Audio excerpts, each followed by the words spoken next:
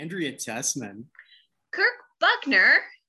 We found some people because we have to look at the first time that virtue signaling went to the top of the charts. And, oh, yes. Yes. Good old-fashioned North American Guild. Well, absolutely. And it's our 1-year anniversary. And what better way for the show, the greatest show ever, hosted by 2 Canadians discussing #1 hits in the United States. It's #1 in that's a chart. Could be. It might be, I don't know. But if it is, we'd be #1 at it. So we had to get some guests because we are going to be tackling the world because we are the world. And of course, because Michael Jackson wrote this, we are also the children. Ooh. Yeah. That's touching. Starting strong, Kirk. Starting strong. Oh, well. Lionel Richie wrote it for 2 weeks in Jackson's bedroom. It seemed that was a little bit of a fact I didn't necessarily think I needed to know ahead of time. Well, I mean, that's what happens when you party all night long. Well, Kirk, why don't you introduce our guests? Well, as Andrea, before we got online, you said, when worlds collide, the host of my second show meets the host of my first show, Evan Nolan, co-host of the weekly Hall of Fame podcast, where we look at all things Hall of Fame related. How you doing, brother? I'm doing pretty well. Again, I said it beforehand. I'm just representing the 4-time Frontier League A-ball champions, the Schaumburg Boomers, who defeated the Washington Wild Things in a thriller, a 3-2 series victory on Monday night. So there we go. Absolutely. I'm not representing a damn thing today. We also have My American Cousin. That actually was the name of a Canadian film that nobody watched, but literally I do have an American cousin, Steve Buchner. How are you, sir? I am doing well. Thank you so much for asking me. And also, you didn't have to do the other preparation that I had Evan do, because I asked you before if you knew the Canadian version, Northern Lights, Tears Are Not Enough. Yes, I do recall that one. Yeah, it had all my favorites in there. Mike Reno of Loverboy was one of your favorites? You know, back in the day, yeah. Actually saw them play live a few years back. Wow. Well, and there were some good ones in Northern Lights. Oh yeah. I mean, who was it? Bryan Adams was there. Geddy Lee. Yeah, was Joni Mitchell there. Neil Young. Oh yeah, good stuff. Neil Young was shocking when he showed up. That was bizarre. Started with Gordon Lightfoot, though. You can't start anything Canadian without Gordon Lightfoot. So he probably was walked into the wrong room or something. And our final Dan guest, Aykroyd, and We Are the World. Yeah, Dan Aykroyd didn't show up. I mean, they should have just at least brought out the corpse of John Belushi and then just sort of like have a tit for tat moment. But I guess maybe he was busy that day, being dead. Wow. Again, they're not all gems. I never said they were. And Andrea, you brought your stalker. I did. I brought my good friend Brad, who is we had one other commenter who sent us hate mail. But other than that, I think Brad's about the only person that commented on our podcast. Yeah, Brad's given us nice things to say, not always to me. I still hate musicals, by the way. But yeah, so yes, you know what I do. I don't know what to tell you. Yeah, Steve, I should have told you. Great taste. Yeah, Andrea and I got a hate message that we need to crawl back into the crevice of which we came because we. How is your crevice, by the way, Kirk? Oh, pardon me? I said, how is your crevice? It wasn't my crevice that I came from. Oh, well, how's the crevice that you came from? Well, as I sort of commented to that lady, it wasn't as smelly as I remembered, which was her mom. Oh, wow! They're not all gems, right? No, they're not. I just thought that Canada was America's hat, not its crevice. That was weird. No. America is Canada's pants. Where does that make Florida? Well, let's put it this way: we're bigger and we're on top. So if we were in prison, America would be our bitch. Oh wow, that's good, man. I like these fighting words. This is exciting. What does this make Mexico? The shoes? Chancla. Nice. So I guess, how did we get here? How did this song come about? Because the British beat everyone to it, essentially. Also a terrible and even more condescending song. This is where you and I, Andrea, have the big disagreement. I love Feed the World. That's why I wasn't asked for any of these, because I can't sing, as I just proved right there. I love it, and it's also, you hear it every Christmas. So Do They Know It's Christmas is the worst Christmas song ever, or at least it's in the top 3. Along with Wham. With Wham! Last Christmas, at least you can play Whamageddon with it. There are no such redeeming qualities for Do They Know It's Christmas. I do have to say, Christmas, it can be blamed for spawning this song. I do have to say, at least Do They Know It's Christmas is not the Christmas Shoes, which is the actual single worst Christmas song of all time. Oh, you know what? Yeah, that probably is. Which one? Like my mother's dying of cancer. Can I buy these shoes for her? As a Christmas song is pretty freaking the Christmas bad. Shoes. It's I think that wins. Yeah. But Do They Know It's Christmas is so condescending of like the only reason that the Africans are like not doing well is because they don't have snow. And if they don't have snow, Santa can't come. I think they're not implying that. They're just saying they don't have cable. Africa this Christmas. Yeah, well, maybe it's because they don't care. You know, it's kind of hard to give a shit about Santa when you're starving. It's in the immortal words of Bono, tonight, thank God it's them instead of you. Yeah. Bono didn't mean that what literally. A horrible line. Bono was saying, like, hey, get off your ass. Like, he was talking about white privilege before we knew that was a thing. And yes, apparently we all have it. And Bono is pretty much the whitest of us. Brad, you are the whitest of us. That's guilty. Wow, that's usually me. Let's go. Yeah, no, he's whiter than you. But you're whiter than me, Andrea. I mean, only in complexion. Man, this is involved for shit. So, Steve. All right, let's go back to the song that we're supposed to be talking about. All right, so anyway, they get this idea. Now, here's something I didn't know. This was Harry Belafonte's idea. Mm-hmm. And he didn't even get a line in the song. This is all his idea, and he doesn't even get a line. No, I mean it's. He was in the chorus though. Yeah, with Dan Aykroyd. Yeah, in the back. Dan Aykroyd. He was looking for the men's room. Dan Aykroyd, that's his joke, but he actually talked to he was looking for a business manager. Yeah. And so he spoke to one of his talent agent who suggested that he show up for this. Now he's coming off of Blues Brothers, so he's got a little bit of cred, and they brought him in. So there he is in the chorus, young Dan Aykroyd. So what I really like is that Huey Lewis was supposed to be in the chorus. Mm-hmm. Prince was supposed to be a featured artist. Mm-hmm. Prince went, fuck this shit, I'm too cool for this. Went out partying. Yeah. And Huey Lewis got promoted. Why the fuck Huey Lewis? Why not Harry Belafonte? Yeah. There's 2 reasons or rumors why Prince wasn't there. One of them is that because Geldof called him a creep, and so he wouldn't show up. And the other one was that this is just after the AMAs. And so just after the AMAs, apparently Prince had to bail 2 of his bodyguards out of jail.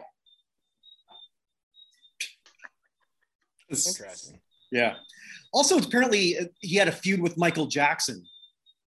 I wouldn't be surprised. I couldn't really find why the 2 didn't law. It's probably more because Michael Jackson saw how short Prince was and mistook him for a child.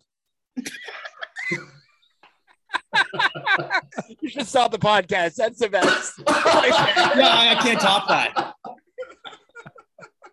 Damn. I cede the show over to you, Brad. I can't top this. Damn. I'm a lover, not a fighter. That's another one we have to do at some point, because there's no way that Paul McCartney and Michael Jackson were fighting over the same woman. That's not possible unless that woman looked like Prince. 8. Shit. If they were fighting over Diana Ross, it would have been understandable. Because Michael Jackson liked Diana Ross for a while and then just tried to look like her. We never. I feel like Berry Gordy got in the way of that one more than anything. Maybe, yeah. Okay. So I guess we should actually look at who was involved. So as I think it was you, Brad, who mentioned, or was it you, Evan? That it was Michael Jackson got tasked with writing it. Lionel Richie, but apparently, according to LaToya, so there's a great source. Michael did most of it, which could be true, could not be, don't know. The semblance of talent here is really impressive. I think, because we talked how Prince wasn't there, there was another big name, and I don't know which story is true, because I read that she was either not asked or Michael Jackson asked her and she decided not to, that being Madonna. Mm-hmm. With Madonna, what I read on that one is that she wanted to be involved, but couldn't be because, what was it? I have it in my notes here. Notes, my God. What kind of podcast is this? Yeah, I took some notes. Look at you being prepared. Madonna wanted to be involved, but the dates on the Virgin tour wouldn't allow her to be, and her manager suggested that she prioritize the tour over. But she was in LA already because she was at those awards. Yeah, but she was touring right after, so I guess she had to be on a plane. I don't know. Was she even that much of a star at that point? Yeah. 85? Yeah, she was a star at 85. Yeah, because she that was right after, like I said, like a Virgin tour, which was, I remember, it was basically her and Cyndi Lauper battling it out as the two top female stars. Mm-hmm. And I guess when did you hear the stories about Cyndi Lauper trying to incite a revolution in this recording? Well, that was revolution. Well, no, but she was trying to stir shit up. Apparently, she had a manager go up to, I can't remember whoever, and say, "Oh, the rockers don't like this song." So they went to Springsteen and they went to Bob Dylan and they went to everyone, and they're all like, "No, this is fine. This is great. Let's do this." And then, so yeah, it was just literally her being. That's what I read as well. It was that her and I think Billy Joel, they were concerned that it just simply wasn't a really good song. And well, they were right. Well, yeah. Okay. But deep down, maybe they were worried about their credibility if they lend their hands to it.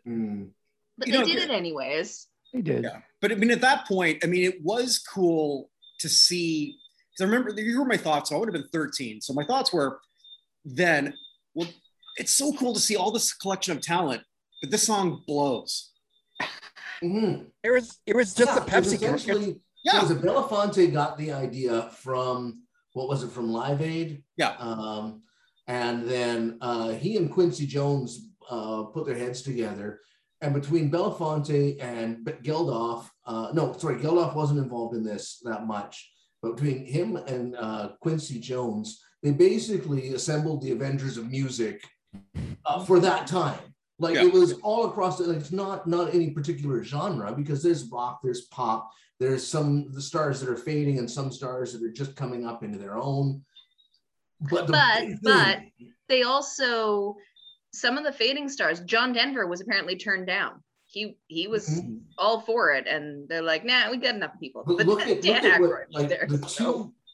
John Denver should have turned down that plate.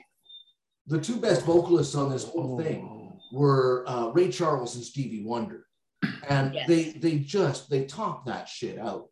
But Springsteen singing with Stevie Wonder, does he not look like he was caught mid shit and had to sing some of it, like mid epic? Really, I thought he looked like he was like pooping out a pine cone. Oh yeah, it looks painful. Like whatever he's passing is not smooth. I do have to say that I enjoyed Stevie Wonder telling everyone that if they didn't get this done in one take, that he and Ray Charles were driving everybody home. Yes. Yes. I thought that was pretty good. Everybody, there was the sign at the door that says "check your egos" at the door, and there was really only one big snub throughout that whole night. Which one? Because I saw one with, it was from Diana Ross. Was that what you saw? No, what I saw was the big one was that Al Jarreau, the jazz singer, went up to Bob Dylan and basically said, I just want to tell you in my own stupid way, I love you. He was just expressing a lot of respect for Bob Dylan kind of thing. Bob Dylan didn't make eye contact and walked away. How many times can a man turn his head and pretend that he just doesn't see? Well, the answer, my friend, is blowing in the wind. The answer, my friend, is how many jazz singers are going to try and talk to me tonight? I think well, you know, Bob apologized though, and he called him up and he says, you know, like, I'm really worried about your feelings. So, like, how do you feel? There, now you got a gem. Now you got. So Kirk, what was the snub you heard? Diana Ross? Oh no, it wasn't even that big. It was just she was the only one with a bit of a diva moment, because at the end of the video when they're doing the chorus, apparently they shot that first from what I read. So she was the only one upset about where she was placed in the chorus. So they moved her to the front. But at the same time, I also read that she was also the one person who wanted to make sure the crew were fed. Oh, that's good. So that's considering you're doing a charity for famine, it kind of makes sense to make sure the crew's fed. They're not Ethiopians, are they? Who cares? You never know. Never know. Well, apparently they did have two Ethiopian women there at the end of the night who talked to them and told them how great they were. They did. But like, who brought them? Quincy Jones, didn't it? Was it Quincy? It was Quincy, or it was? I'll double check. No, I think it was Quincy. Yeah, you know, with this crew, they represent, and they said like thank you, and they probably just said, well, you can take all the leftovers. I guess you need it. We'll get you a Dwuggy bag. Yeah. No, Stevie Wonder brought them actually. Okay, there we go. Well, maybe so Stevie Wonder brought them, and maybe there was actually two Nordic women, and no one had they didn't want us to tell Steve. He's like, no, it's possible. I'm just saying. All right, so I gotta say though, like, all jokes aside, this song made like, well, they say 60 million, but then looking at ongoing residuals, they're like $100 million that actually USA for Africa actually went to aid. Yeah, and USA for Africa is still an ongoing charity that is actually doing. Yeah, I didn't even know that until I was doing the research for that. So I mean, like, yes, you're right, Andrea. All jokes aside, this did exactly what it set out to do. And for all the crappy songs we talk about, none of them have ever done good. This is actually doing good in the world. So I guess we should look at the lineup of just who these people were. Oh, yeah. And I've had a question that I brought you ahead of time. Like, of all the people, particularly who sang the soloists, like, it was interesting going through who got to sing and who didn't. Like, who was actually there were one of the people was like, how are they singing? I went and looked them up because we've never talked about them at all for our rock hall stuff. Yep. And I honestly think, and even when we're doing the rock hall revisit thing, they haven't come up at all, even though they're supposed to have at this point. They could have at this point. I really think we should talk about them as we go through. So go ahead. I find it really interesting that a lot of the headliners never actually had a number one themselves. And for all the shitting we did on Dan Aykroyd did have a number one album with the Blues Brothers. That actually did go number one. It's true. Yeah. Maybe we should look at that when we run out of stuff. How the hell did this album go to number one? Oh, the Blues Brothers, there's a reason for that. They were on a mission from God. And like me, they hated Illinois Nazis.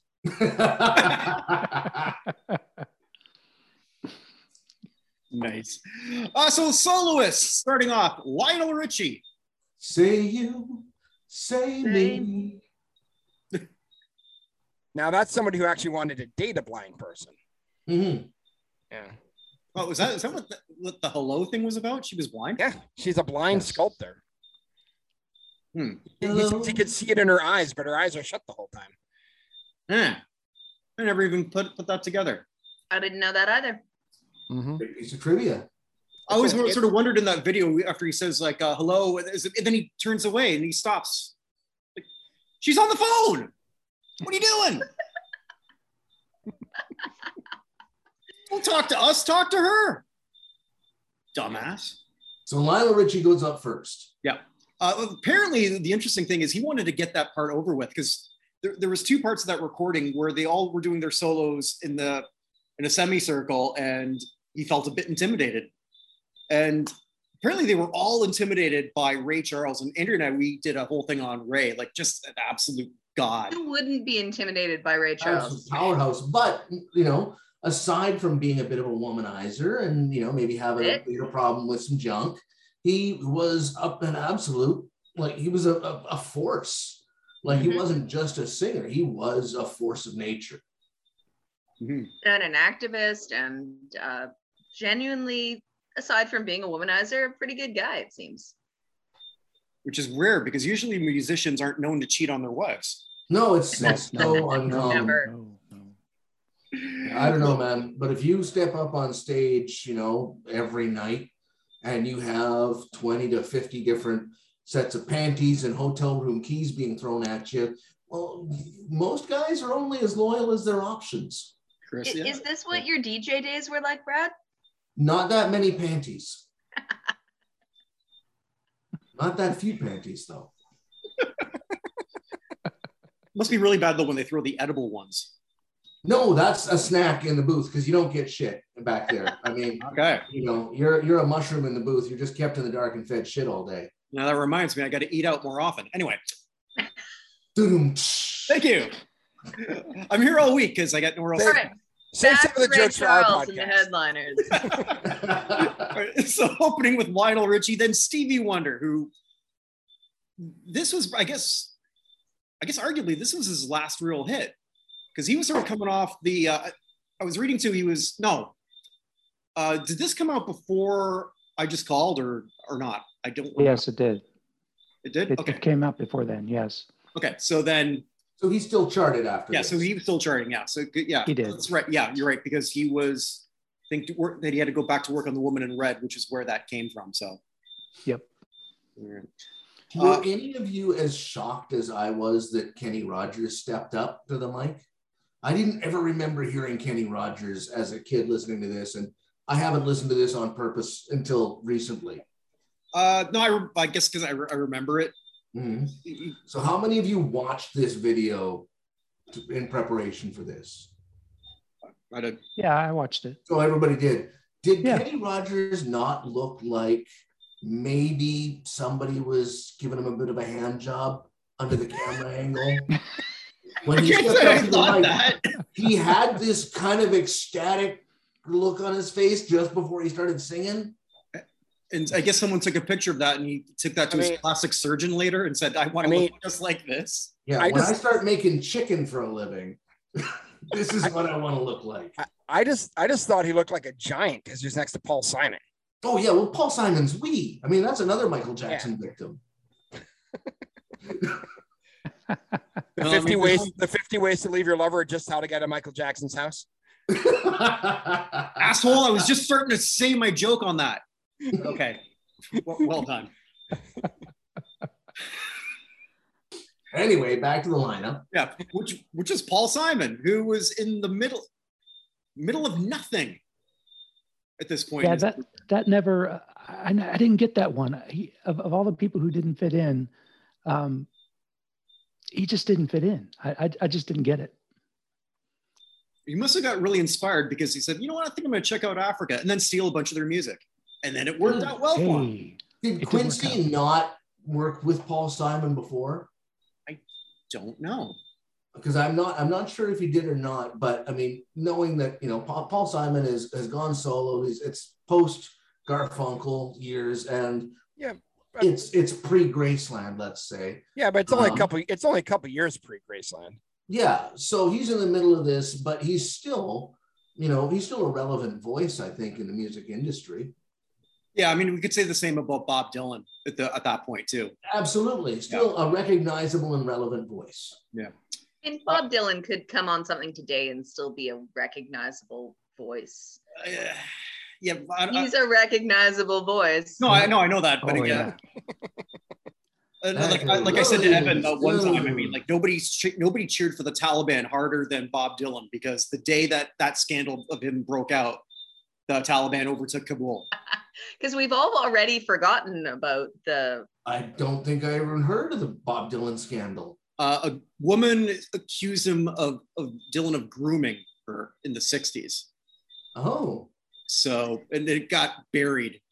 No kidding. Granted, it's not a Cosby. It's a one circumstance that got buried, so we don't know. And it may not be true.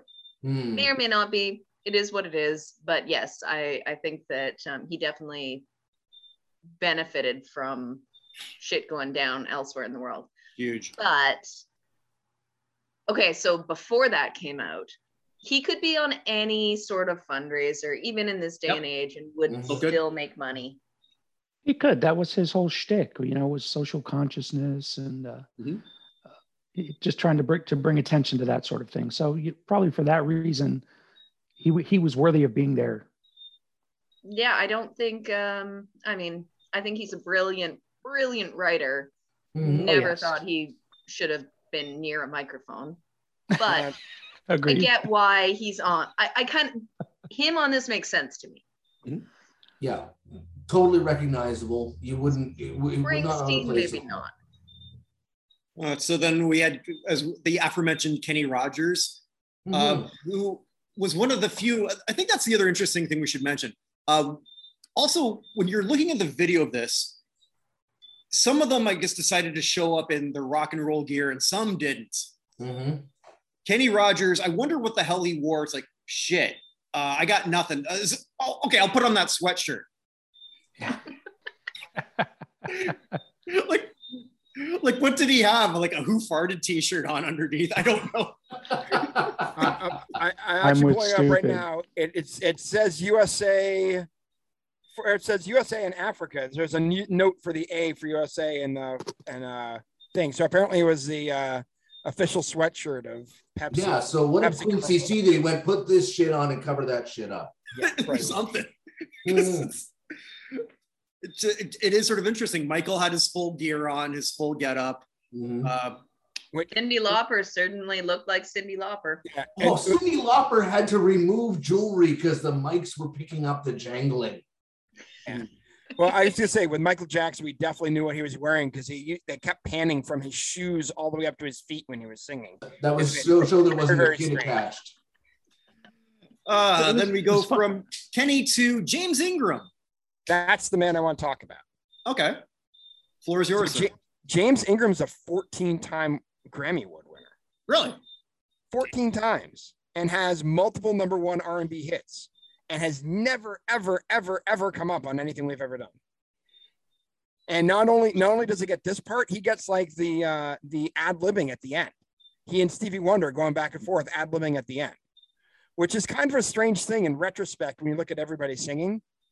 Like, first of all, why James Ingram? And secondly, why is he getting the stuff at the end? But I was like, yeah, what's going on with James Ingram, who passed away a couple of years ago now?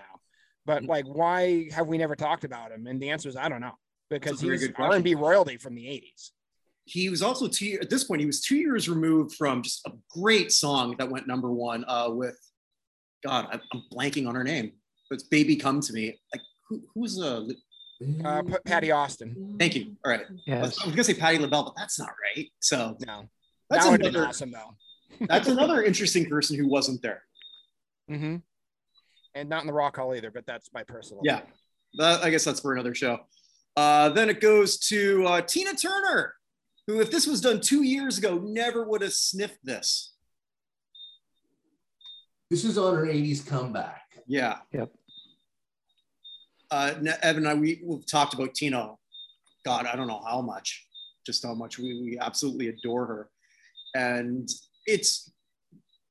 she definitely belongs here. The story of Tina's return in '84. Mm-hmm. The story of Tina in general, I mean, how she went from where she started to that insane amount of abuse at the hands of Ike, up until, a brief disappearance. Well, okay, a bit of a brief disappearance, and then her resurgence. Like when she came back in a big way. Like she kicked the doors open with those gorgeous legs and just strutted in. I feel like one of us should be doing a Tina Turner strut, but yeah, maybe not. The only one of us who could pull it off would be Andrea. Yeah. Okay, Kirk, you're up next. I do have the gold dress in my closet, but that's just for certain occasions. Well, I did shave my legs today, so I mean, there you go. Oh God, one of my least favorite people ever, Billy Joel. Oh, I love Billy Joel. Not yeah, okay, give your Kirk. opinion on Billy Joel after our Billy Joel show. Not okay. All right, Billy Joel. Someone said the other day, Billy Joel is one of the few artists who has the ability to write both your favorite and least favorite songs. Yes, absolutely.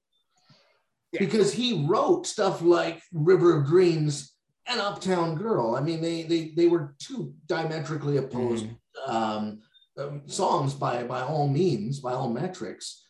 But yet there's going to be people who love River of Dreams. There's going to be people who love Uptown Girl or Tell Her About It or Moving Out or whatever. I mean, Billy Joel's whole back catalog, you can put it on repeat and I'm a happy monkey. Mm-hmm. And some of the people who like this, some people like this song include Harry Truman, Doris Day, Red. No, sorry.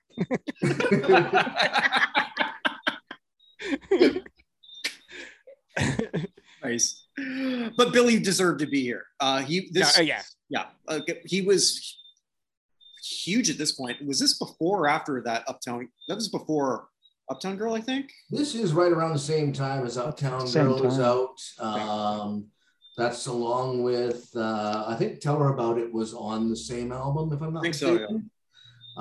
And then he had another one that was on that album that also charted, if I'm not mistaken. Yeah. So I mean, that was his 83 was the Innocent Man album. Come on, Virginia. Yeah, that's a good song. Only the Good Die Young was on that album. There we go. That's the one. Yet Billy's still alive. That is a good song. Yeah, well. No, they're not. He's not still married to Christy Brinkley, is he?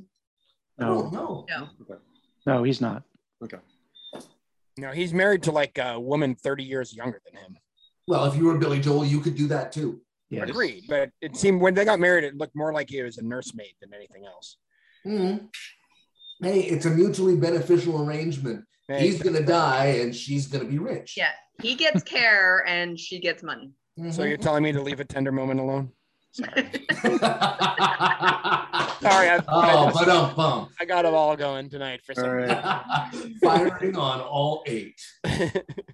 So we get to Michael Jackson doing the chorus. I mean, he wrote it. You might as well get it. At this point. It's funny actually going down the YouTube comments and how much love there is out there still for Michael Jackson. Looking, I did something I don't normally do, and that's you don't ever look at YouTube comments. And it's just a cesspool of love for a pervert. In the words of Chris Rock, Black people love Michael Jackson so much they're willing to forgive the first couple kids. Yeah. I lived in DC when he died.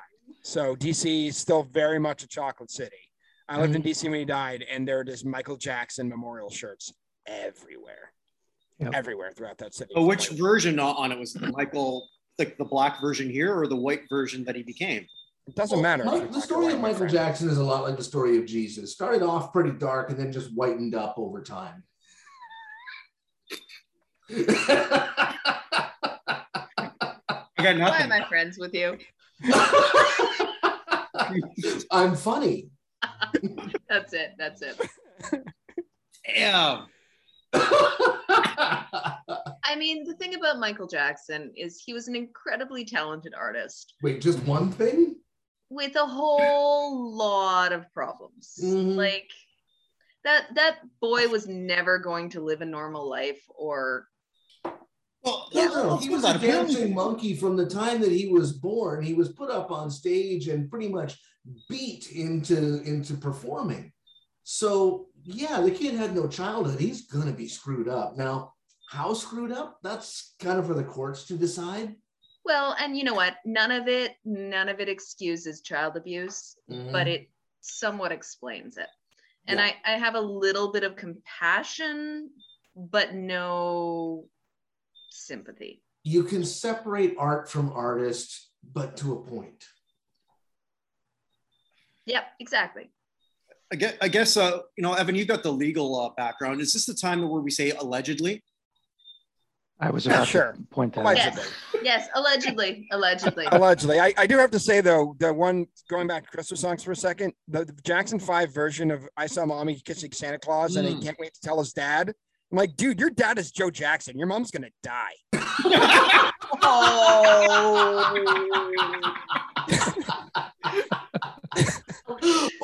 That's awesome. That's horrible, and that's accurate. Of course, I know the point of that song is like the kid's dad is dressed up as Santa Claus. I get that, but like, wait, what? Man. Santa Claus isn't real? Yeah, just Evan, way to ruin our lives. Evan? Next, you're gonna tell me that the Easter Bunny doesn't exist. Let's not talk about the Tooth Fairy. Why does the Easter Bunny hide his eggs? So nobody knows he's having sex with a chicken.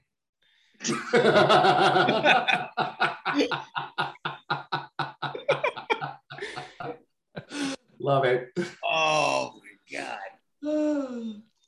All right, so Michael Jackson, though, no, but in these woke times, though, he would really embrace all this. Like his pronouns would be. No, okay. It got a grin. I blew air out my nose. There you go. Moving on. Well, if I'm sure this was planned after Michael Jackson solo, you get Diana Ross.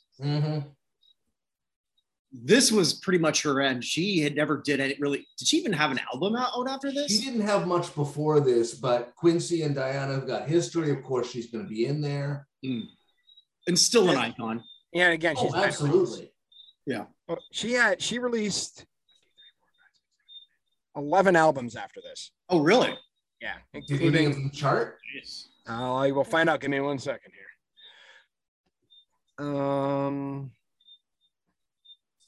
Let's see. After that, not really. The best one, I guess. Well, I got Swept Away would have been right before this, so no. Yeah. So following that, Willie Nelson. Well, the girls I've loved before. It's my door. We should go on the road with this.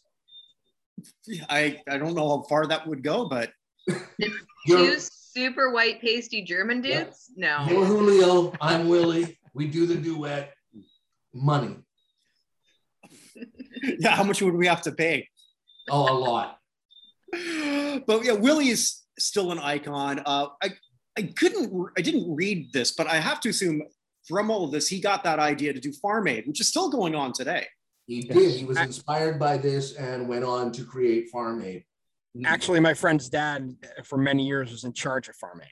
Oh, nice. Yeah. His name is Ted Quade. So I grew up, he of course grew up in Massachusetts. My guy in charge was in Massachusetts, which makes no sense. But he started with it when he was in North Dakota. So he ran for many, many years. Yeah, well, this spawned a few different offshoots there. You've got Farm Aid. Geldof went on to create Band Aid, where they did world tours and what have you.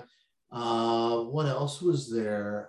Farm Aid Band, Live Aid. I'm sorry, because he had Band Aid before this. Right. It was Live Aid that Geldof went on to do after this as well. And Kenny Rogers went off to make chicken. And Dionne Warwick went on for the Psychic Network. So I really enjoyed it. To go with the other massive compilation artist. Did anyone see Sun City? That is an awesome song, though. It's a great song against apartheid. Yes. Run DMC. Springsteen's in. No, he wasn't in that. Springsteen wasn't in it. That was Little Stevie. Little Steven did that. Yeah. Yeah. Great song. And I mean, apartheid doesn't exist, but famine in Africa still does. So which one was more successful? Mm-hmm. I think it's also such a powerful message too, because that was when South Africa, they were paying way above market rate just to get performers to go there. They were. Sun City was an incredibly racist, fucked up resort that was paying massive amounts of money to get international big name stars to perform there. And so this group of big name musicians said, no, fuck you. Not only are we not going to play there, we're actually going to put out a song that says we're not playing there. It topped it, I think, 38 on the charts. Yeah, I just looked at the people involved because I can't say I'm that familiar with Sun City, to be honest. But it's Lil Stevie, Peter Wolf, Curtis Blow, Pat Benatar, Joey Ramone, Jimmy Cliff, Daryl Hall, Lou Reed, Jackson Brown, Bob Dylan, like crazy. Scott Heron, Africa Bombata, Ruben Blades. Oh, one of my favorites, Ruben Blades. Bono, George Clinton, Peter Gabriel. Yeah, it's amazing. Who's on it? Yeah. Herbie Hancock and Miles Davis on trumpet and Herbie Hancock on keyboards. Oh. Yeah, check it out because it's actually a pretty great song. Well, I'm going to have a look. Agreed. Unlike this song, which blows ass. Oh, yeah. Yeah, it's only marginally better than Do They Know It's Christmas? I have to say about this song, though, the song sucks. The whole virtue signaling bullshit sucks. But it did kind of, well, no, it didn't start because Do They Know It's Christmas kind of started this trend. Yeah. But it definitely propped up the, hey, let's try to do something good for the world. However, if any of them, if they each just donated like 1% of their annual paycheck, it would have made more money than this song made. True. Yeah, no, very true. Well, this took a dark turn. Oh, what? We haven't finished with the lineup yet. No, so Kirk, let's keep going. So here's the person, like to your point, Brad, like the people who I forgot. I forgot Al Jarreau was even part of this. Yes. Yep. Great jazz singer, didn't see a lot of fame. Not a particularly recognizable voice. So even if you're listening on the radio, you had no idea who that was. Genuinely. But the guy was amazing. He had pipes. Springsteen. Yep, the mad pooper. Sounded like he was pooping out a pine cone. Yep. Oh, he always pine cone, like not just a little one, big one with like lots of angry pokey bits. Maybe a pineapple. Oh yes, pineapple I could see because that would be hard to push out. Well, afterwards though, I mean, like after he pushed out, then he had to go to the bathroom. Man, baby, it was born to run. See, run now. Okay, this one sucked. Okay, so you said they're not all gems, but you didn't mention that some of them were actually horse turds. They are turds. They are. But I mean, it's like Wayne Gretzky always said. Like it's like you don't miss. All the shots you take. It's like I've never made a goal if I've never taken the shot. Did you forget the saying halfway through? No, I was that's his Wayne Gretzky impression. It comes up a lot. They're really good. They are. I mean, they're better than some of your other impressions. My impressions are all good. I think it should say master impressionist, actually. Hosted by master impressionist Kirk Buchner. Well, you are the owner of this podcast. You should do that. You can pretty much call yourself whatever you want, I suppose. Yeah, pretty much. Or the chairman. Or the chairman. You are the chairman. Back to the lineup. All right. So, with Springsteen here, I'll give credit to Springsteen. He was, I think, Andrea, I think it was you who brought that up, that it was him just sort of standing up saying, no, I'm here for this cause. And I'm not really, I guess more or less saying, like, I'm not really giving a crap that this song sucks. No, I mean, the guy belts it out. I've always hated Springsteen. I have no appreciation for the man whatsoever because he sings about middle America stuff and it just doesn't appeal to me. He sings the Rust Belt blues, all Rust Belt rock, I should say. And I've never lived in the Rust Belt. I've never been born to run. Look at me. I'm born to saunter. Comfort, not speed. Exactly. I'm like a Cadillac. He's a pickup. But anyway, Brad, if you ever write an autobiography and it's not titled Born to Saunter, I'm not buying it. But yeah, Springsteen, it always just sounded like he was kind of talking like a professional wrestler who also sang. So he was really he didn't do much for me. It sounded like he was in mid-jizz. Like he's just, if you replace any of its lyrics with "I'm going to come," his facial expressions and his voice I don't think that are pretty much on point. Philadelphia. Well, maybe not Philadelphia. Okay. As a member of an a cappella group in high school, The Streets of Philadelphia is the single worst song ever brought in an a cappella group. Wait, worse than River of Dreams? Yes. River of Dreams, you get to do something. That's true. Can I give you my part for The Streets of Philadelphia? You ready? Hit it. Yes. Do do do do do do do do do do do do. I repeated that 87 times. That was legitimately my entire part in that song as the first baritone. Ouch. Yeah, the worst song ever. Anyway. All right, so enough on Springsteen. Although I'll sort of close for a guy who sort of like sings about, as you sort of point, I like that Rust Belt blues. Yeah, his daughter competed in the equestrian. Oh. I think there's just something that. Now, don't get me wrong. I don't like the guy. I don't like the guy's music. I don't like the way he sings. I will give him credit for being on point with every note that he sings. Like, he's got talent. There's no two ways about it. It's just talent that doesn't land anywhere in my target. Incidentally, I could argue that Springsteen was sort of the impetus for this show. Never had a #1 hit on his own. Really? Mm-hmm. It's true. Oh, interesting. But the singing nun did. I still remember tuning into that and then not being able to get that out of my head for like a week. Yeah. Oh God. My grandmother used to sing that to me. A week of solid singing nun playing in the background of my head. That was just like on repeat. And for those of you listening, if you want to go back and hear Andrea and I talk about a nun who got kicked out because she was really a lesbian, that's another story. But moving on, Kenny Loggins, someone must have told him this was for a soundtrack because I don't know how the hell he got here. Yeah. Has he put out anything that isn't a soundtrack? Yeah, I'm all right. I'm all right. Some Caddyshack. Danger Footloose Zone, is from Footloose. Yeah, Danger Top Zone's Gun. from Top Gun. Danger Zone. Uh, The only thing Lana. I think of with Kenny Loggins is Top Gun. Like Lana!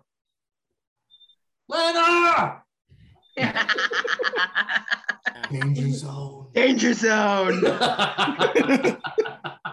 I just always feel like Kenny Loggins has always looked like he's the guy who's trying to be your favorite teacher at school. Oh, that's painfully accurate.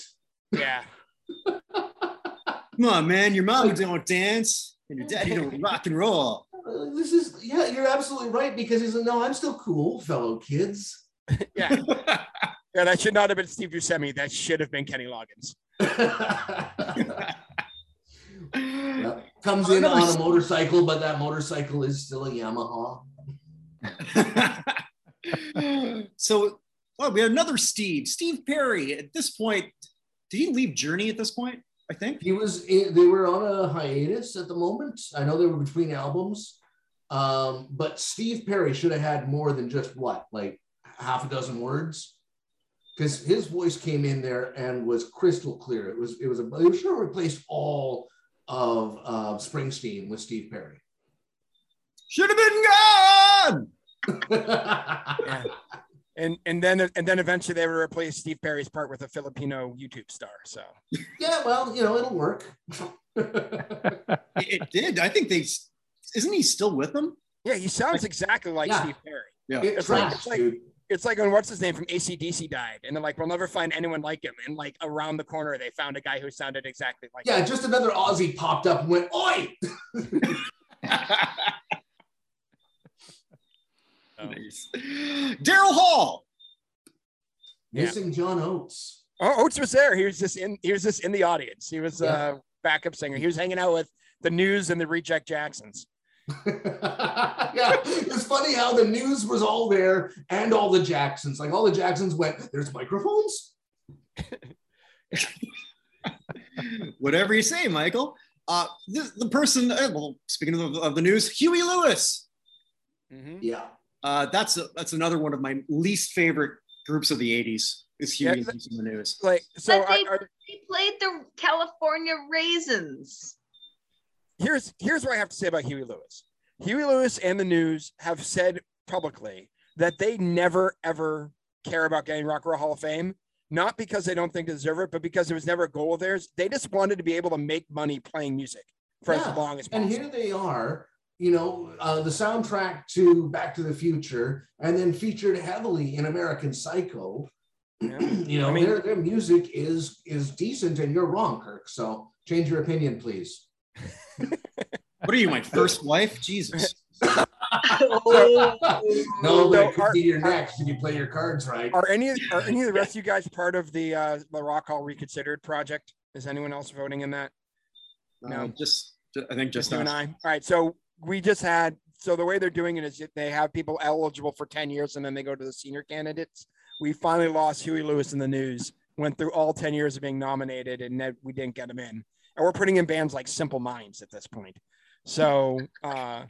And again, I still can't go over the fact that Carpenters got elected. I have no idea who the Carpenters constituency is in the Rock Hall voting.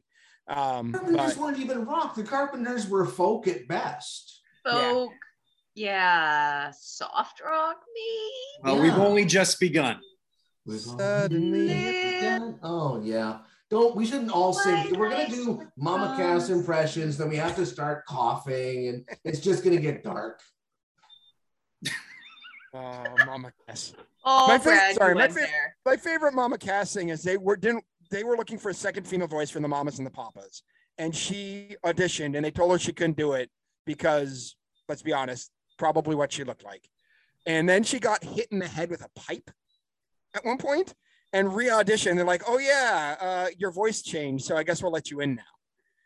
Like, that was their whole thing. They rejected her, and they couldn't find anyone else with a voice as good as hers. And she got hit in the head with a metal pipe at some point. And they said that somehow changed her voice enough they let her into the group. Why did she get hit in the head with a pipe? I don't know. That was one of those things I just saw, like when I was going through how they formed the band, because at one point I was just going through all the early bands. And yeah, she got hit with a metal pipe at some point. I don't think it was intentionally. That's like Roseanne. When she was growing up, she was demure and shy and everything. She got into a car accident, and it wound up changing her personality. Well, that can happen, but I don't think it'll change your voice. Well, maybe she got hit in the neck with the pipe. I don't know. I don't know. Yeah, that's one of those weird. Before or after John Phillips was diddling his daughter? Oh, what? Oh, like this didn't happen? We all know. Yeah, that's a little screwed up. We discussed this when we talked about Wilson Phillips. Yep. Allegedly. Thank you, Steve. Yeah, right. Steve's our attorney. At the beginning of the podcast, there's just a big allegedly stamped on it. There's a bunch of people. Don't answer that. No opinions stated in this podcast are factual in any way. Just like I'm allegedly a master impressionist. There should also be an ostrich right beside allegedly. So my MVP here, Cyndi Lauper. Time after time. Yep. I thought this was the only solo part I ever liked was her. Oh, she howled it, man. She did. You know what? For someone who objected to the song, she really put her all into it. Mm-hmm. She was one of the people who called it a Pepsi commercial. Yeah. And anybody who can get a song about masturbation in the top 10 kicks ass in my books. Mm-hmm. Well, if you watch that behind the scenes video, you can tell where Springsteen, Dylan, they're all being coached on how to do their thing, mm-hmm. Because they really want them to insert their, and I used the word shtick before, but Cyndi Lauper, she was the only one who seemed to sort of legitimately improvise and just do her thing. Yeah, she stepped up and belted it out. No coaching. It was brilliant. She had all that WWE training from being Captain Lou Alfano's daughter. Damn right. I didn't know that. Oh, wow. She's not. It's real life, but the girls just want to have fun. Yeah. Oh yeah. Okay. Hey, this was around the same time she was at the original WrestleMania. Have you guys ever tried to explain Captain Lou Albano's fashion sense to anybody? Yeah, he puts a bunch of Band-Aids or rubber bands in his beard.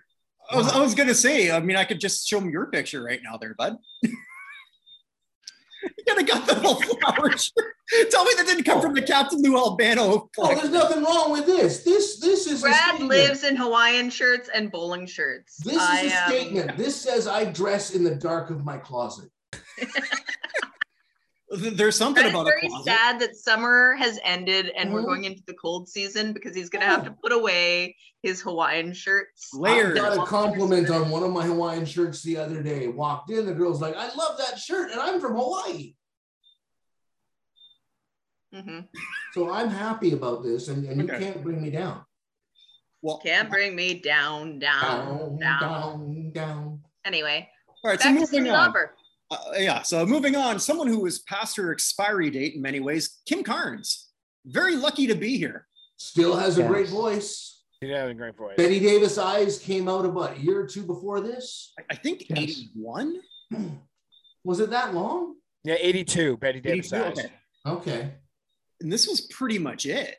Yeah, she didn't chart after that. No. Her next album was Barking at Airplanes, so I'm sure it was. Was that actually the name of it? That's the actual name of the that's just what it sounded like. Wow. The actual name of the album released in May of 85. So I guess coincidental with this is Barking at Airplanes. Oh my goodness. So, probably fired that A&R guy after that. The biggest hit off that album, hitting number 15 on the US charts, was Crazy in the Night, in parentheses, Barking at Airplanes. What the hell is this? I know, hit number 15 on the charts, according to the Never Wrong Oracle Wikipedia. It's on Wikipedia. It's got to be true. Yeah. Gotta be. They can't put lies on the internet. Where'd you hear that? On the internet. Then Bob Dylan, who I think we Bob Dylan. Yeah. Although Bob, are you going to do your impression because you always do? I already did my how does it feel? I can do it again. Everybody must get stoned. But to Dylan's, he did have success afterwards with the Traveling Wilburys. Oh, the Traveling Nobodies are awesome. Yes. There's a couple people I wonder if they were asked. Tom Petty, that's another giant.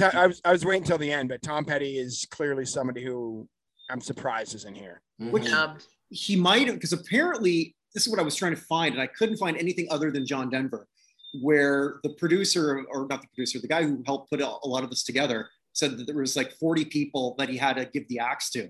Mm-hmm. And then you wonder, is Tom Petty one of them? But one of the people they were pushing for was Eddie Murphy, who decided he was too busy with his Party All the Time single and ended up not showing up. Hey, his music career lasted minutes, man.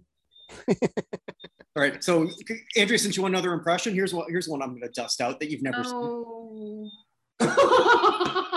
She's adequately prepared for this. All right, this is a visual one so you have to watch this one. All right, this is my Rick James in that video when Eddie's hitting that mark. Thank you, master impressionist. This is going to work really well on an audio podcast. We could almost hear your ears wiggle. I'm Rick James, bitch. There you go. Thank you, Steve, for giving us the appropriate.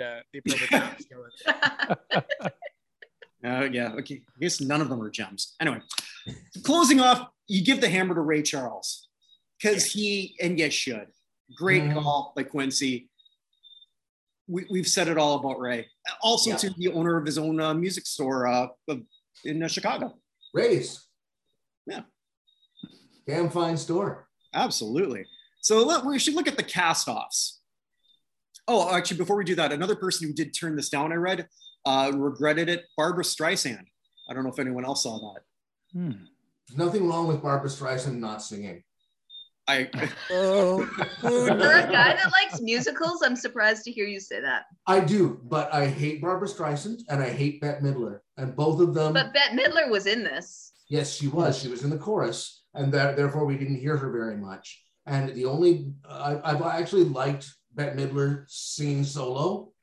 When it's solo, you can't hear her. Come on, Brad. So he you know the wind beneath her wings? No. We're never I hate doing that song one. so hard. I hate that song so hard. Never doing that one. This little I don't want to say the word that I'm thinking because it starts with a C, I'm pretty sure. It does. And anyway, she's student council. Captivating. In my graduating class of 1992 out of Abbotsford, BC. And she decides that she wants Bette Midler's Wind Beneath My Wings for the class song that we march up to or whatever. And it's crap and nobody likes it and it's bullshit. And we had so many other better choices in 1992. However, she gets it because she's the pretty, pretty princess. And the whole school rushed the stage during that song and sang it out of tune and poorly. It was the only redeeming quality of that whole thing. All right, so now that we've relived your trauma, let's go back to the song. Brad, I think that should be the opening scene on the movie of your life. This is why I am this way. What Brad says is if he has to listen to Bette Midler, he'd prefer to do it from a distance. Oh, I've been waiting like 45 seconds. But don't get me wrong. I loved her in Hocus Pocus. No, great actor. He was great in that movie. But Everybody's great in that give movie. you an idea. So I went to high school in Winchester, Massachusetts, and 1997 I graduated, and the song was "I Will Remember You," Sarah McLachlan. So that was the theme of our prom was "I Will Remember." That's her dead dog song now. No, it is. But the funny thing is the DJ didn't have it, so he played a country song called "I Will Not Forget You" as the final song. I won't remember you. So Evan, so that's why you married someone who looks like Sarah McLachlan then? I did marry someone who looks like, my wife looks like the midpoint between Sarah McLachlan and what's her name from 50 First Dates? I can't think of it right now. Drew Barrymore? No, I can see Russia from my house. Yeah. So between Drew Barrymore and Sarah McLachlan, to get the midpoint, that's basically what my wife looks like. So she's a hot wife. Yeah. I think so. We're gonna pull that one off. How'd you trick her? I knew a lot about Burkina Faso, but that's a whole nother story. Which you can listen to on the Hall of Fame show. Episode something. This did come up. I married the Asian girl from the new Star Wars reboot. Be good. You gotta be good. Sounds like her a lot, actually. Anyway. Yeah, it actually does. All right, back to we're chorus. talking about Ray Charles. Chorus. Yeah, well, I mean, we've already said it. I mean, Charles. We do a whole show on Ray Charles. And we did. We actually have. I said you could do a whole anyway. So the chorus, Dan Aykroyd, we've already sort of discussed, who was there in a fluke. You got to imagine though, all the people who got turned down. So that, like, we only know that of John Denver officially, but they had to be looking like, you've got to be fucking kidding me. Oh yeah, how many people were standing outside the windows going, "What the actual fuck?" Harry Belafonte, who, well, I mean, he did put it together. I mean, I know a lot of Canadians were confusing him with Justin Trudeau, but. Wow. I admit the amount that you cannot let that go. I really appreciate it. I'm committed to my craft. You are. Hating Justin Trudeau, yeah.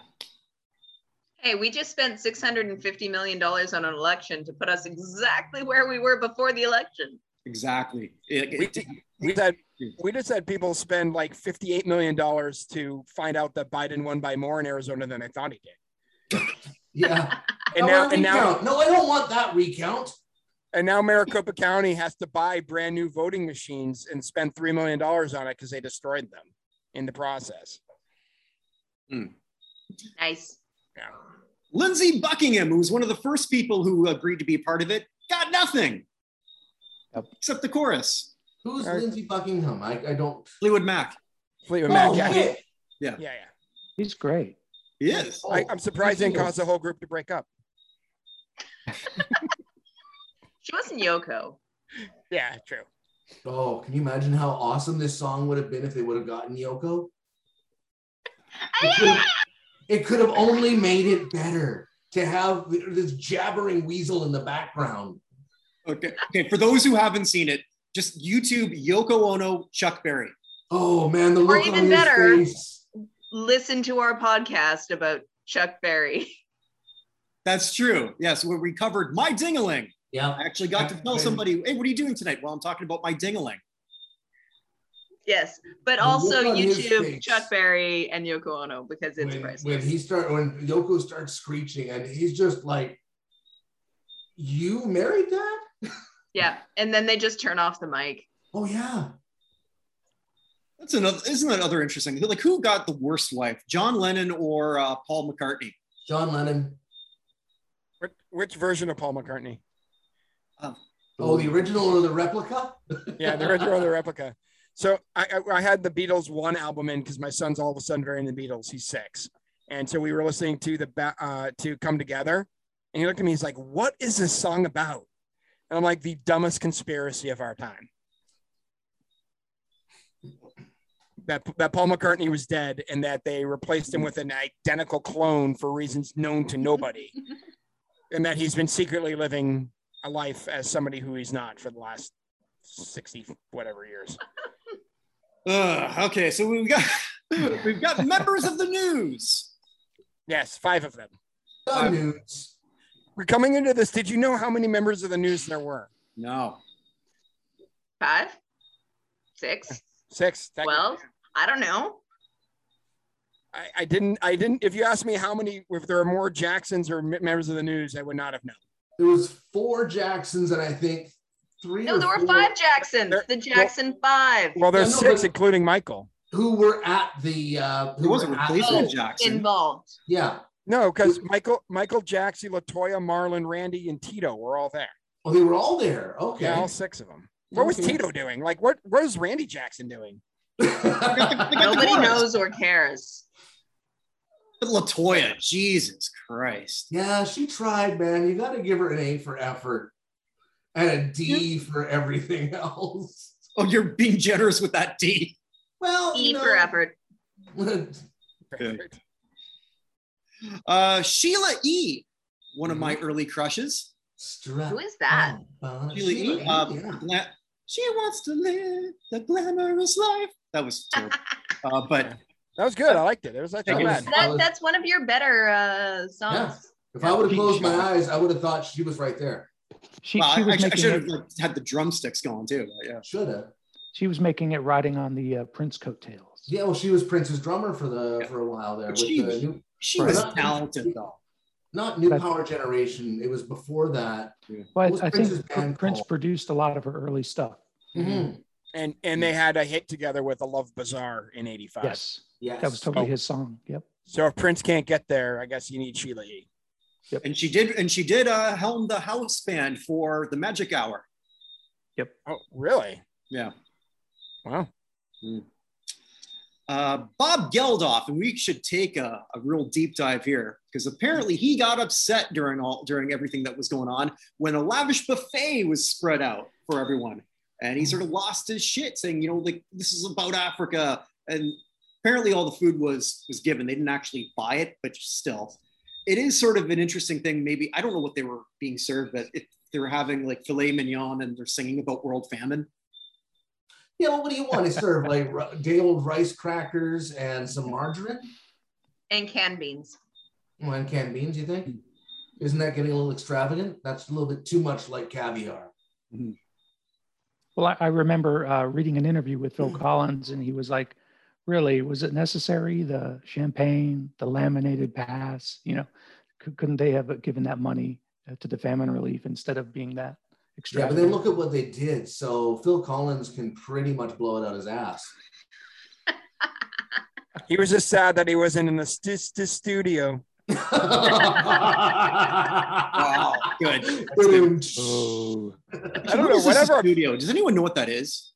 Susudio? That was the girl's name. Studio was the girl's name? Susudio.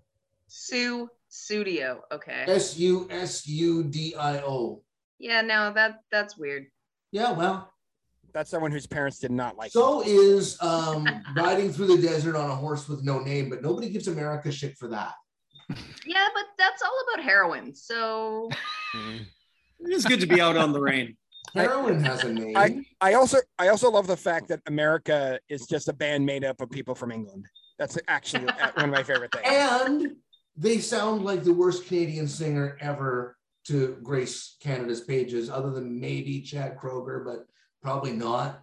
And that is Neil Young. Brilliant songwriter. He should have never opened his mouth. I'll concur with that. I also will agree with the hate on for Chad Kroeger, but he's not a terrible singer. No, he's got more talent than Neil Young, because Neil Young, all he is sad Tiny Tim.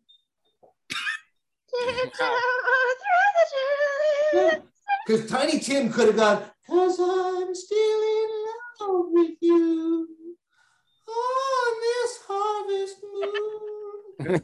All right. And moving right along. One more thing on Chad Kroeger. I guess did he have a kid with Avril Lavigne? I don't know. I stopped reading. I thought she was with the skater boy. No, she said, "See you later, boy." That's Can you imagine what you want to imagine? She was with Chad Kroeger, but I don't think they had a child. Okay. The worst singer of all time would have been whatever those two spawned. I think Avril basically just had something in her mouth.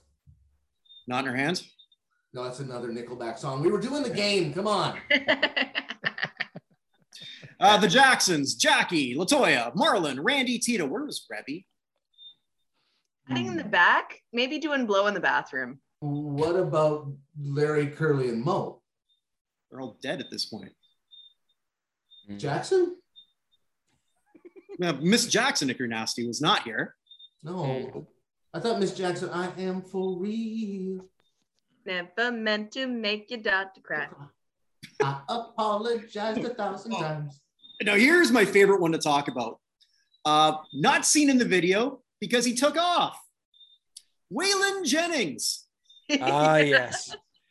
Here's a sentence that is not often going to be said about Waylon Jennings. The Olivia de Havilland of this group. Let me explain.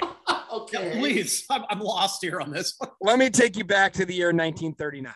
Picture this. Sicily, 1939. So 1939, I brought this up on our podcast before. The 1939 Oscars. So Gone with the Wind is the big movie. The Best Supporting Actress nod goes to Hattie McDaniel, the first African-American person ever to win an Oscar. She thought she was going to win for her role as Melanie in Gone with the Wind and stormed out of the room because Black people were getting something. And basically, Sam Meyer's wife ran into, it was a small ballroom. There's like in a kitchen, like off the area. She ran to the kitchen, said, "I will tell my husband to fire you and blackball you from Hollywood if you don't get back in there and applaud." Waylon Jennings, as soon as he found out there's going to be Swahili in a song to help Africa, stormed out of the room. Oh, jeez. And it wasn't even real Swahili. It was something they made up. Well, no. They never Apparently, did they were going to use Swahili, and then they didn't. And then they went with like a "for the world, for the children, for us all, for the children." So again, he used the word allegedly. So he said, or something like that. No good old boy's gonna sing sing Swahili. Oh, jeez. Yeah. Which he wasn't meaning no harm, but he wasn't singing no Swahili either. Yeah, well done. I was gonna say, because you really don't expect anyone who was singing about the General Lee to sort of come up with thoughts like that. Yeah, but like he stormed out, and at some point you just like, bye. I'm sorry, Waylon Jennings. You're like the 40th most, like you're below the Pointer Sisters and above the News, like somewhere in there, the people in this room, like just go. But they dropped the Swahili and dropped you read why they dropped it, because they were arguing back and forth on it, and it was probably a good call not to sort of use that. I think at that point, they're stepping on Paul Simon's later act. So it was that Ray Charles who said it's 3 a.m.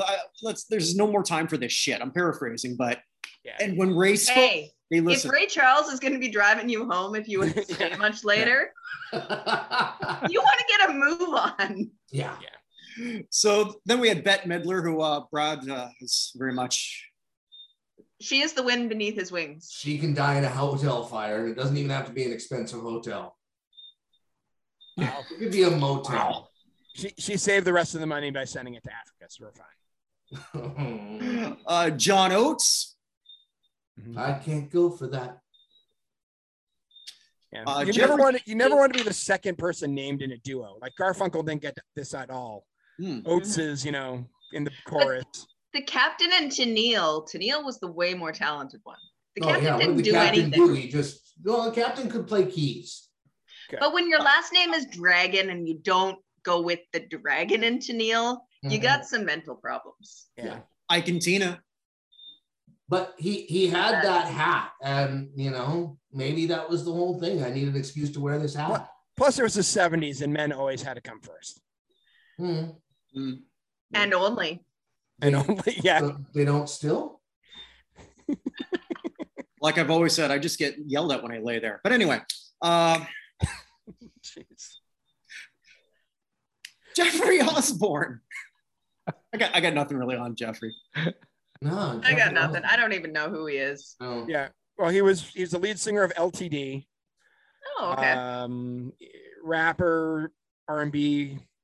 Like I don't know what else to say. On the Wings of Love is probably his biggest song. I don't think Jeffrey Osborne. Of love. Yes. What? Did you say Jeffrey Osborne was a rapper? I guess more in R&B than anything. Yeah, LTD was like in funk, like that. Yeah. LTD was funk. Yeah. Sorry. Yeah. And finally, the Pointer Sisters. They were so excited just to be there. They couldn't hide it. Yeah. I love the Pointer Sisters, but Yes. glad they were there. But I mean, like, they didn't really have a lead. Didn't they always interchange, I think, depending on the song? Except for the one with the really low voice. There's the one that has a really, really low voice. I don't remember which one that is. I think her lyric was always ooh wee. Oh, that one. That's that. Yeah. Well, that was Barry White. You're missing one more. There's one more person in this We're score. gonna miss. Smokey. He was there. Smokey Wait, Robinson. Yeah, okay. Smokey Rob. Yeah. Well, Which just goes to say, I'm sorry. I know we talked about Harry Belafonte, but if Prince is not showing up, how we can end up with Huey Lewis and not Smokey Robinson is questionable. I mean, yeah, because he is considered royalty of some sorts. Absolutely. You know. Wait, did we talk about Dionne Warwick? We sort of glanced over her. Oh, yeah, okay. Well, yeah, no, yeah, I think I think I skipped over her, but yeah, Dionne was there. They gave her a pretty sizable component, considering that she was just playing Vegas at that time. Mm-hmm. She knew way too much about them, my friend. How far away from her last album that charted was she at that point? I'll tell you 1 second here. I know she had a #1 after with the AIDS benefit. Talking about that with That's What Friends Are For. Yeah, that was probably the last thing. Is honestly the only Dionne Warwick song that I can pull off the top of my head right now. Yeah, which also probably was Stevie Wonder's last big hit too, technically. Yeah, probably. Let's see, what year are we in? She's been doing it for so long. Single. That was like 85, 86, I think was when that was. Yeah, 87 was that's What Friends Are For. She had a duet with Jeffrey Osborne in 87 called Love Power. I don't know if you remember that one. Nope. But that's pretty much Love Power is the last top 40 hit she had in 87. Okay. But yet, Huey Lewis got the Prince line. Huey was the heart of rock and roll. He was hot. He was hot. At that He was time. hot at the time. Yeah, They were trying to sell records. like that. He had a monster album. I think it was called Sports. Yes. Where a good chunk of those hits came from. Yeah. And he was still successful afterwards. I mean, not somebody that I really care for, but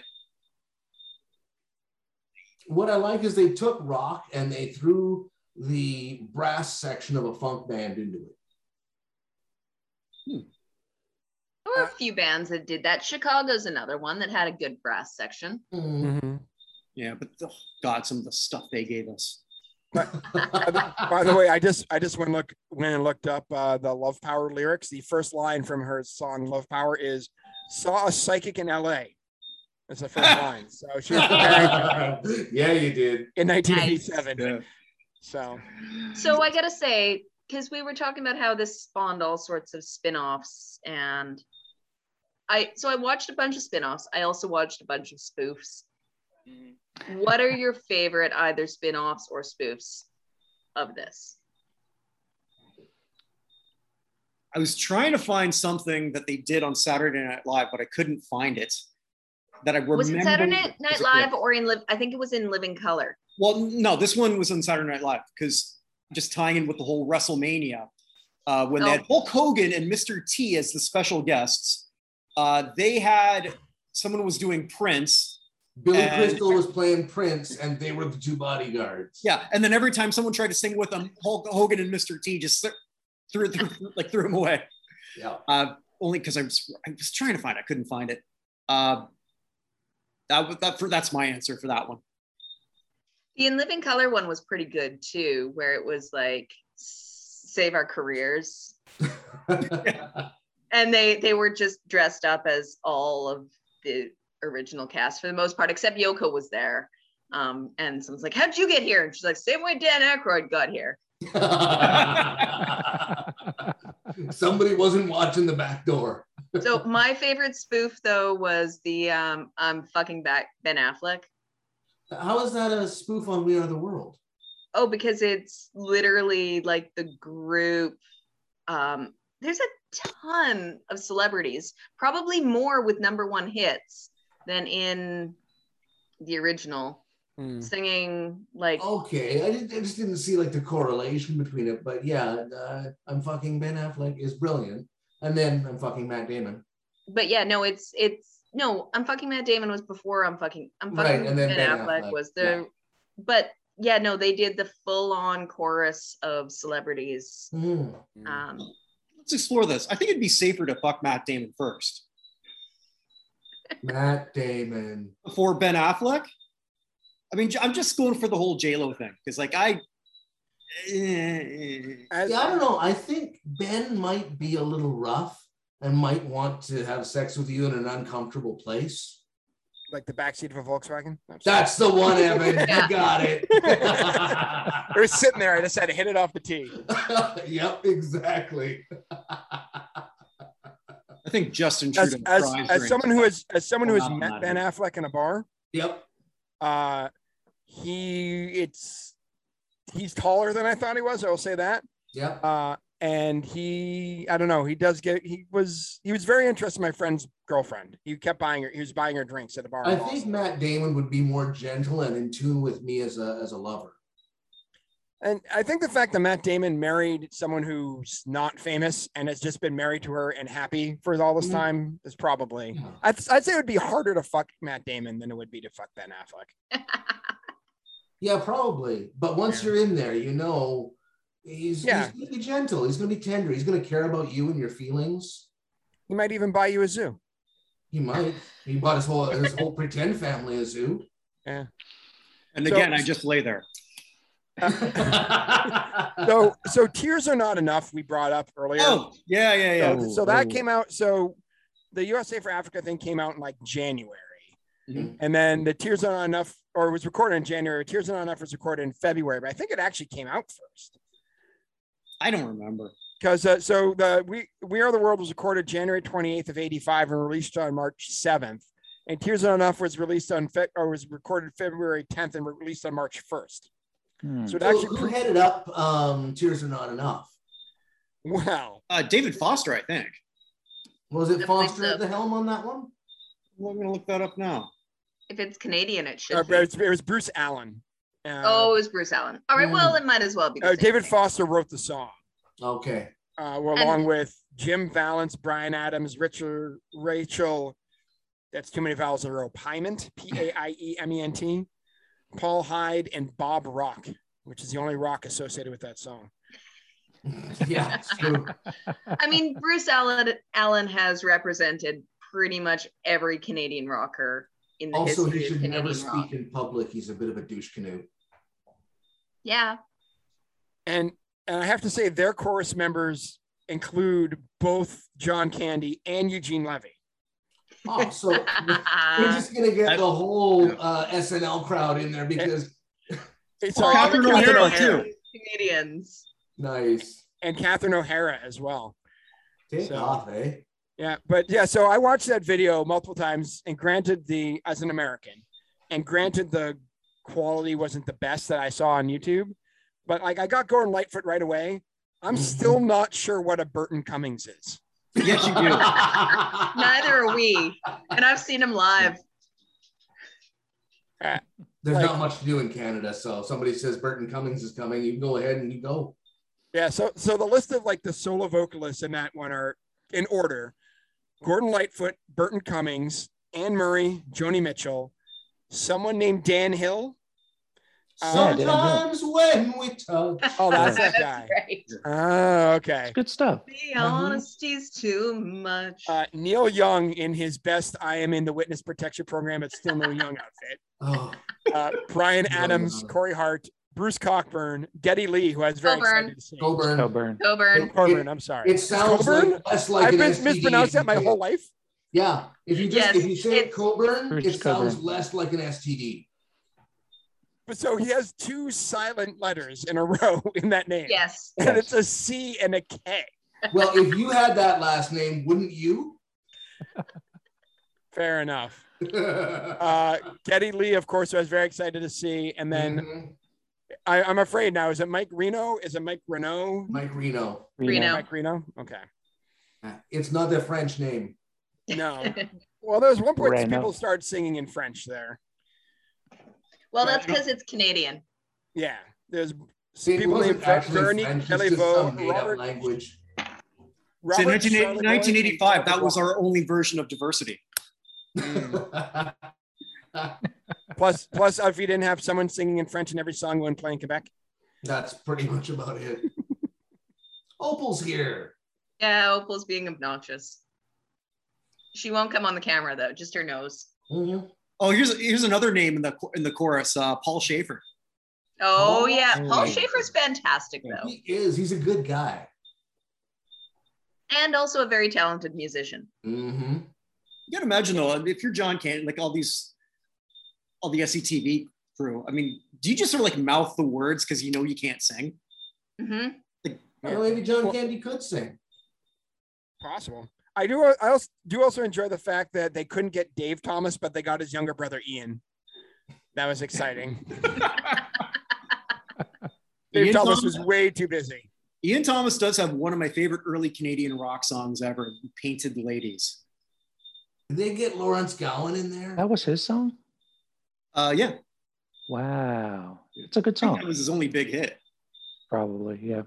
Lawrence Gowan. No, didn't Gowan have his hits after? No, I don't know, but I just remember I back in the day I used to work for a radio station in Prince George, which is about the middle north of BC. It is the belly button of no, it's the armpit.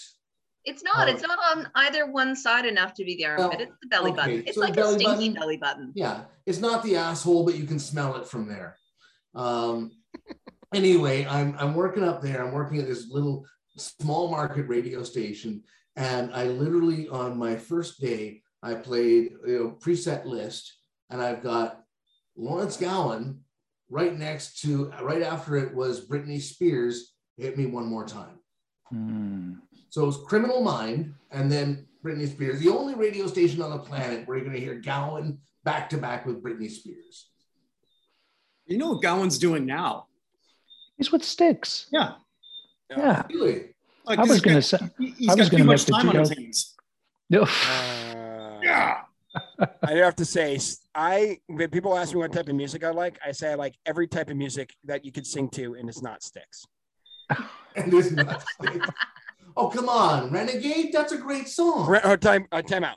Renegade is the one exception. Mm-hmm. Renegade is a fantastic song. Everything else I have ever done. I live in Chicago. I can't believe they haven't thrown me out yet. Because, I mean, this is Styx's hometown. Too much time on my hands? It's the Tommy Shaw songs that are the best. I'd agree. That band. Dennis Steve Young is like, they should use the same bullet on him as Peter Cetera. Just line them both up. But then who's going to do it for the glory of love?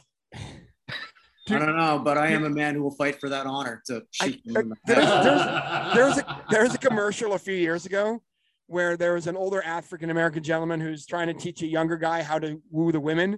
And the guy's walking through his apartment. He goes, "You got a lot of Peter Cetera. Do you like Peter Cetera?" He goes, "No, but the ladies like Peter Cetera. So I like Peter Cetera." Well, Steve, you'll like this one. So my brother Hans, and yeah, I know him with my last name Buchner, and no, thank God we weren't named Franz. Yes. Yeah. Hans used to have he had look through his record collection. It's like, and you'd see the Kim Mitchell and just like a lot of like rock staples. And then what the hell is Air Supply there for? He says, that. Why do you think? And I'm a kid. I don't know. Yeah, Kirk, you've never got that though. Air Supply? No, just the reason for Air Supply. Well, I was lost in love and I didn't know much. I didn't get that back then. It's not something I understood. It's where you put that 8-track in the player in the car and you lean the seats back. And it's so shall we get back to the topic at hand? I think our topic's done. This song, I think we should sort of mention, did not survive the test Nor of should time. It have. No, absolutely not. It was it's an awful song that never gets airplay, never should. But it did good work, so we got to give it that. Absolutely. It did. You've got to, of course, I was about 17 at the time it came out. I remember, Do They Know It's Christmas? That the spirit was in the air of just the awareness of the Ethiopian famine. And then, you had the USA for Africa right on the heels of that. So like, I ate that shit up. And, I bought it all. And then, it went all the way up to Live Aid. And it was crap, but it was like, it was a good crap. So it felt like a good crap. With heart. With a good purpose, a good intention. I think that was the Wilson sisters' last album, Crap with Heart. Crap with Heart. What I have to say though, we do have to give it a little bit of credit too, because nobody knew how to do this yet. Like this is the first steps of trying to raise money for a cause through a whole bunch of rich people not actually donating money. Yeah, nobody did an ensemble like this. Yeah, and correct. Literally it was written to be very simple, easily memorable, and an earworm. Well, that was the one thing that both Michael and Lionel Richie were saying, was that they wanted to have something. They were listening to a lot of like movie scores and stuff like this, and stuff that would be, it would have a musically impactful, but something that would stick with you. Like we can all remember the Star Wars theme song and the Indiana Jones theme song and what have you. And so they wanted something that had that sense of gravitas, but also had lyrics that were easy enough to remember. Yeah. I think Bob Dylan. I think another thing to also mention too, this like won virtually everything that it could win at the Grammys, American Music Awards. It also won like a best group video for the MTV. Like how does that win? No others? Yeah. I mean, it was a shitty video, but I mean, like, Kirk, this is how you and I would have the #1 podcast of two Canadians talking about American music. This is a very good point.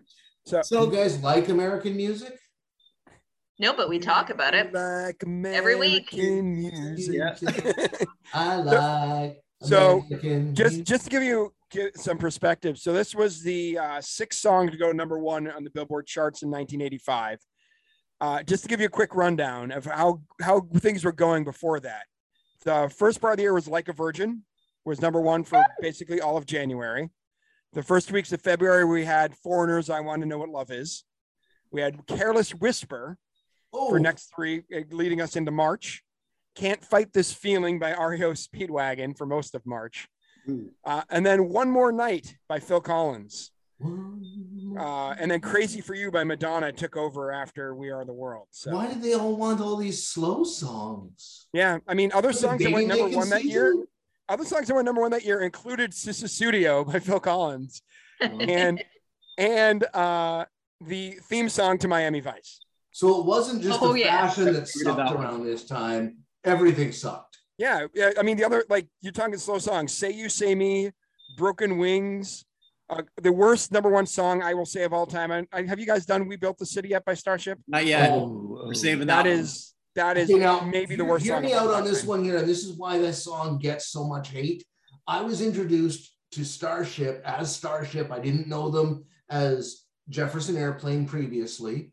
So I was introduced to Starship at the same time I was introduced to the Beastie Boys. I had both their cassettes, I loved it. It was brilliant.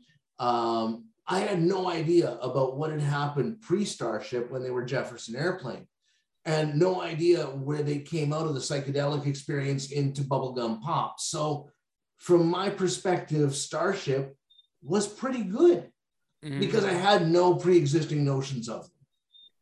Grace Slick has actually apologized for this. I'm not, he has. Like, that's actually true. But I guess I guess we can close off. Andrea, you know what I got for you next week? I wait with bated breath. Okay. Helen Reddy and I Am Woman. Oh, okay. All right. The Australian power ballad.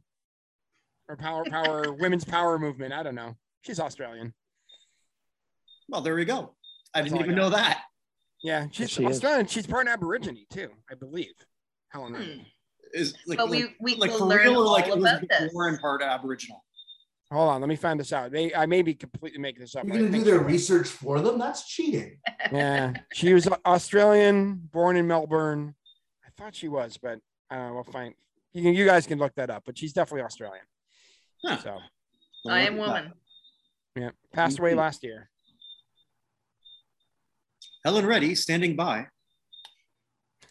Okay. Well, I would like to thank our auspicious guests this week for a very entertaining time.